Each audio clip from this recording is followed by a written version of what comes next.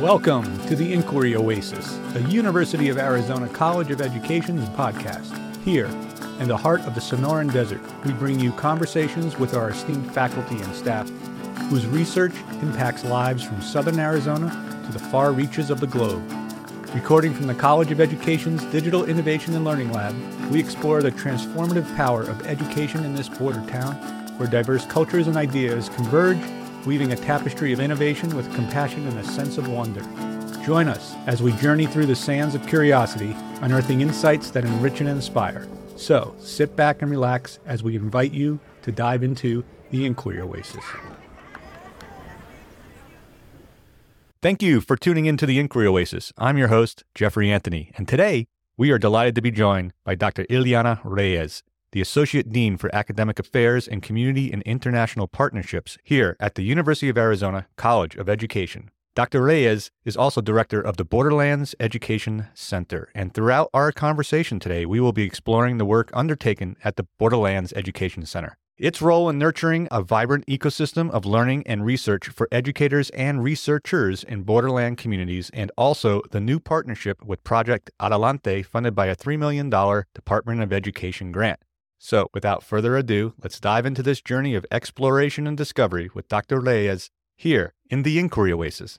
It is an honor to be speaking with you, Iliana. I'm thrilled to be here, Jeffrey. So, before we dive into the main topic of today's discussion, I was hoping you could share with our audience a bit of your background and a bit of the motivations that has created the path you are on today. Thank you so much. It's really an honor to be here with all of you today.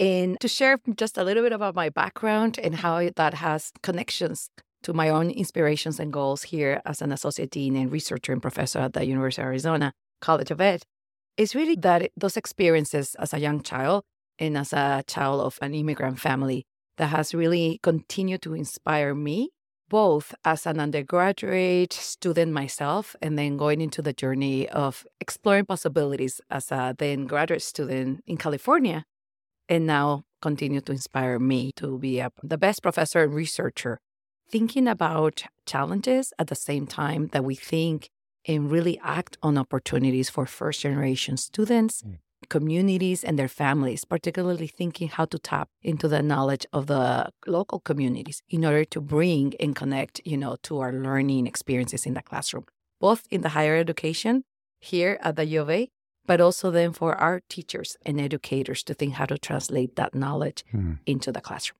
Oh, that's fantastic. So you're involved in research in multilingual education, early childhood education, and Borderlands pedagogies. What does this research entail, and why is it critical in our current educational context? I'm so glad you asked this question, because it is critical not only to the work that I have done in the last 23 years here in the institution, but really because of the impact of what it means to understand multilingual contexts, to deliver best and optimal practices in the classroom, but also out of the classroom context. And I think that's the connection to the work that we're doing at the Borderlands Education Center, where we hope to translate into best practices what we learn in the classroom, but the knowledge that really carries over to different environmental, school community, after-school programs. So I think that's key as a goal for us in the center, and particularly to connect these opportunities for border teachers, researchers, and communities. There's something about understanding beyond the geographical experience and situation, location of ourselves in the borderlands. It's really about the knowledge and stories that, again, our students here at the U of A bring because of their growing experiences, but also the connection of that local knowledge. And I think that's something that we can continue to explore. And it's always dynamic because it changes according to our student population. Well, that's interesting. This is something that's been a theme on some of our podcasts, the idea of learning through what the community has to bring to the process of education, and not so much the banking model that Paulo Freire will talk about, where a teacher will tell you what to learn. It's more treating the community and the students as subjects who can teach you in a dialectical relationship in a way. I find that fascinating, the local knowledge that communities can bring to this. Why is that so important? When I reflect again on our experiences with our students here in higher education in our classrooms, but then also our interactions with students in our local districts and their classrooms, I think of shifting the educational paradigm. And when I say that, I think it's so critical to come and approach learning and teaching from the community-based knowledge. And that is called the asset-based educational paradigm, right? So the changing and the shifting of this paradigm is to think, what do we need to learn from these communities, particularly these children and students, in order to make it interesting, in order to make it critical learning in terms of what they want to inquiry about and learn about in the world. And I connected particularly to one of our theoretical, but really put into action and practices in the classroom. It is the asset-based bicultural continuum model that I have developed in the past, in the last 10, 12 years with my colleague, Dr. Andrea Romero, here at the University of Arizona as well, where we started from a methodological approach, but then we shifted quite quickly to think about, so what are the practices when interviewing families, when interviewing teachers in South Tucson in this case, and how do we together shift the paradigm again of really learning their social capital, their funds of knowledge, in order for us then as educators and researchers to think, oh, these are the type of questions that we should be asking because their connection to whether it's a rural community or a Southern Mexican background community, what are the knowledge and capital that perhaps as educators and researchers we need to be tapping on, and then being able to translate and share with the rest of the educational system. The Borderlands Education Center aims to create an intellectual hub in the rural borderlands of southeastern Arizona and northern Mexico. Can you speak to the ways in which the center is achieving this and its impact on the broader community, and why is this important? We approach our learning in scholarly exchange from fostering the development of a network, the development, again, of an exchange of knowledge between students, teachers, educators, and ourselves as researchers at the university. And it is important, again, in order to be successful at shifting a deficit paradigm into an asset-based community knowledge paradigm. And in order to do that, we really need to think about our capacity within our programs, academic programs, college level, but also at the institutional level.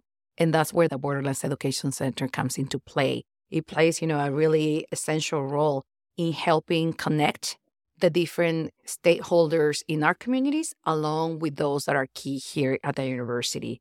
It's also important because it supports to position the university as a top destination to actually do this research, to actually learn from what is the context and environment around the borderlands beyond the campus at the U of A here at the central campus, to really connect to global, binational, and the regional context that really surround this beautiful borderlands, Sonoran desert context that we find ourselves in.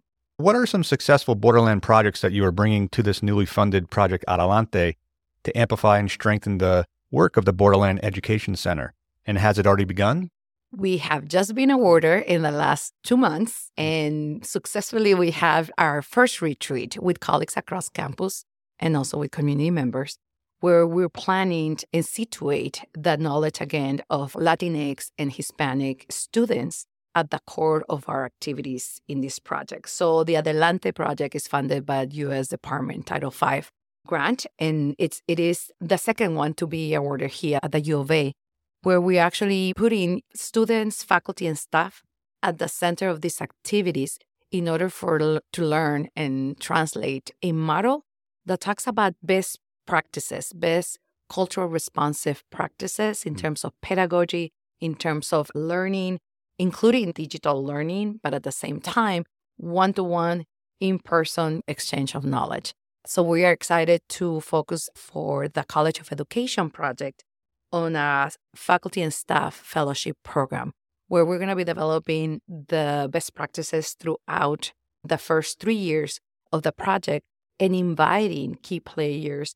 In this case, we're starting with both student advisors and mentors because they work directly, have the most impact in working daily with students, but also in the exchange of working with faculty who have expertise on cultural responsive pedagogies, on multiculturalism, in funds of knowledge, and learning how to co-construct a fellowship program that hopefully will be institutionalized in the future, in order for everybody to have access beyond student advisors, and faculty in our colleges. We are collaborating with colleagues as well outside education in humanities and social and behavioral sciences. Well, that's incredibly exciting. You know, the University of Arizona is a Hispanic serving institution. It's designated as such.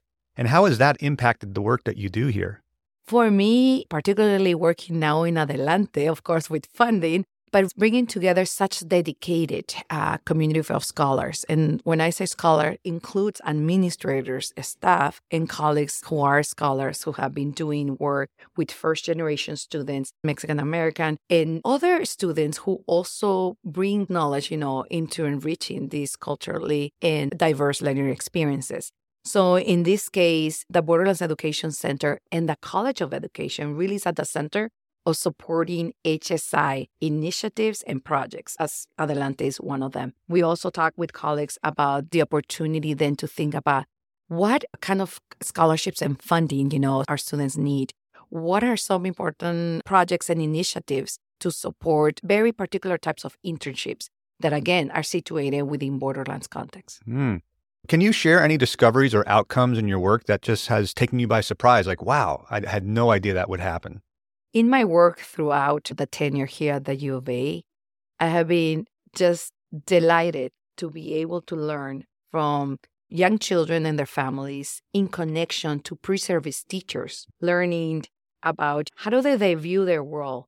I'm a developmental psychologist by training in education, translating into educational practices for over 2 decades. But it's always fascinating to hear the theories from young children and then how our pre-service teachers and future classroom teachers are actually listening to those theories. And then again, really observing and listening to what children have to say about inquiry and learning. Right. A lot of times we think, we have this curriculum already planned for us. We're learning it and translating it.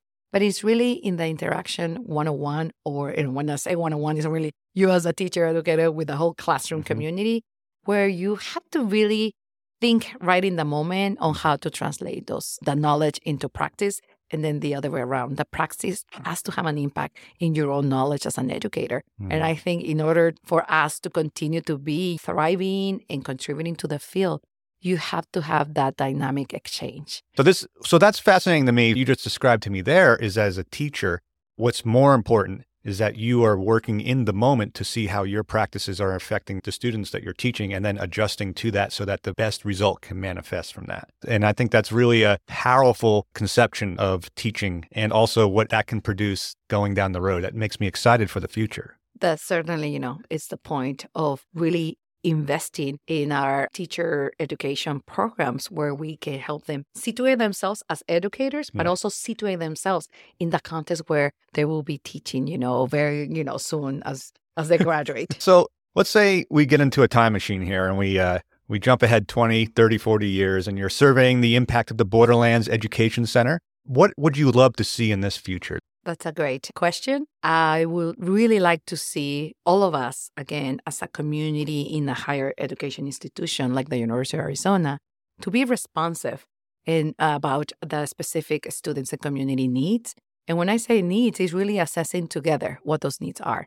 And I really have seen how engaging and a very respectful, but also exciting interactions, again, in the classroom, but I also go from the community to the classroom experiences, really contribute to broaden our thinking. And as you know, as part of my title, I contribute and support international initiatives. And often I think that we don't necessarily have to go internationally to learn some of those diverse experiences. We certainly benefit from those. And I encourage always not only students, but also faculty and staff to have those experiences, learning, in other communities and societies. But if we can also really immerse ourselves in learning about our local communities, you're already contributing to a very diverse experience and really, hopefully, taking as well some of that social capital and knowledge, understanding better that capital and that knowledge that our communities bring to our experience. Well, so as we near the end of our conversation, we like to ask our guests to recommend a book or a paper that has been meaningful to them. Could you share one with our audience and explain how this book or paper has impacted you? This summer, as I kept thinking of planning, activities for both recruitment and outreach, I think of some essential research that I have learned and that have impacted my own asset-based pedagogies framework. And that would be a book that has inspired me and that I revisited this summer, is The Funds of Knowledge, Theorizing Practices in Households, Communities, and Classrooms by our dear colleagues, Norma Gonzalez, Luis Moll, and Kathy Amanthi. In the 80s, they started this theoretical tradition, but really the theoretical and the theorizing of communities and the knowledge that the communities bring to our experiences was very quickly connected to teachers. The tradition comes actually from anthropology with another dear colleague, Carlos Vélez Ibáñez. But with Luis Moll and Norma, they quickly saw the need to translate that theoretical framework of funds of knowledge into practice with teachers. So they started this educational ethnographic work in the 80s. And throughout the years at the College of Education, we have been able to translate many of those research projects and the knowledge and findings from those projects into pedagogical practices. I want to mention, an inspiration for this from this book, the Funds of Knowledge book, that is approaching actually a 25th anniversary, believe it or not. When I arrived here, Norma and Luis were just publishing this book along with Kathy Amanthi, who was a former grad student back then. And now thinking like all the work that has impacted our projects here, both research and in terms of pedagogies, is really, again, connecting the capital knowledge, the social capital and funds of knowledge from our communities and children and students into our practices as educators. So I really invite students and your audience to take a look at this book that is really seminal field. Thank you for sharing that. As I've been hosting this podcast here for the College of Education, the funds of knowledge theory has come up in over half of the episodes. And I think it's great that the book is being recommended. And I did not know it is at its 25th year anniversary. And it's really remarkable to think that this book and this knowledge and this work has been happening right here at the University of Arizona. And the impact it's having right now, right here in our communities, is fantastic. It continues to have the impact, and stay tuned for some events coming up our way here at the College of Education to celebrate. Well, that is exciting. And thank you, Iliana, for sharing your insights and the transformative work happening at the Borderlands Education Center and Project Adelante. It's clear that the strides being made are indeed fostering a brighter future in border studies and for the broader community here in Arizona. And thank you, listeners, for joining us today in the Inquiry Oasis. We hope our conversation with Dr. Iliana Reyes has inspired you as much as it has us. Remember, we're back on the first and third Wednesdays every month with fresh insights and conversations, so be sure to tune in. Until next time, keep your curiosity alive and remember, knowledge is our oasis.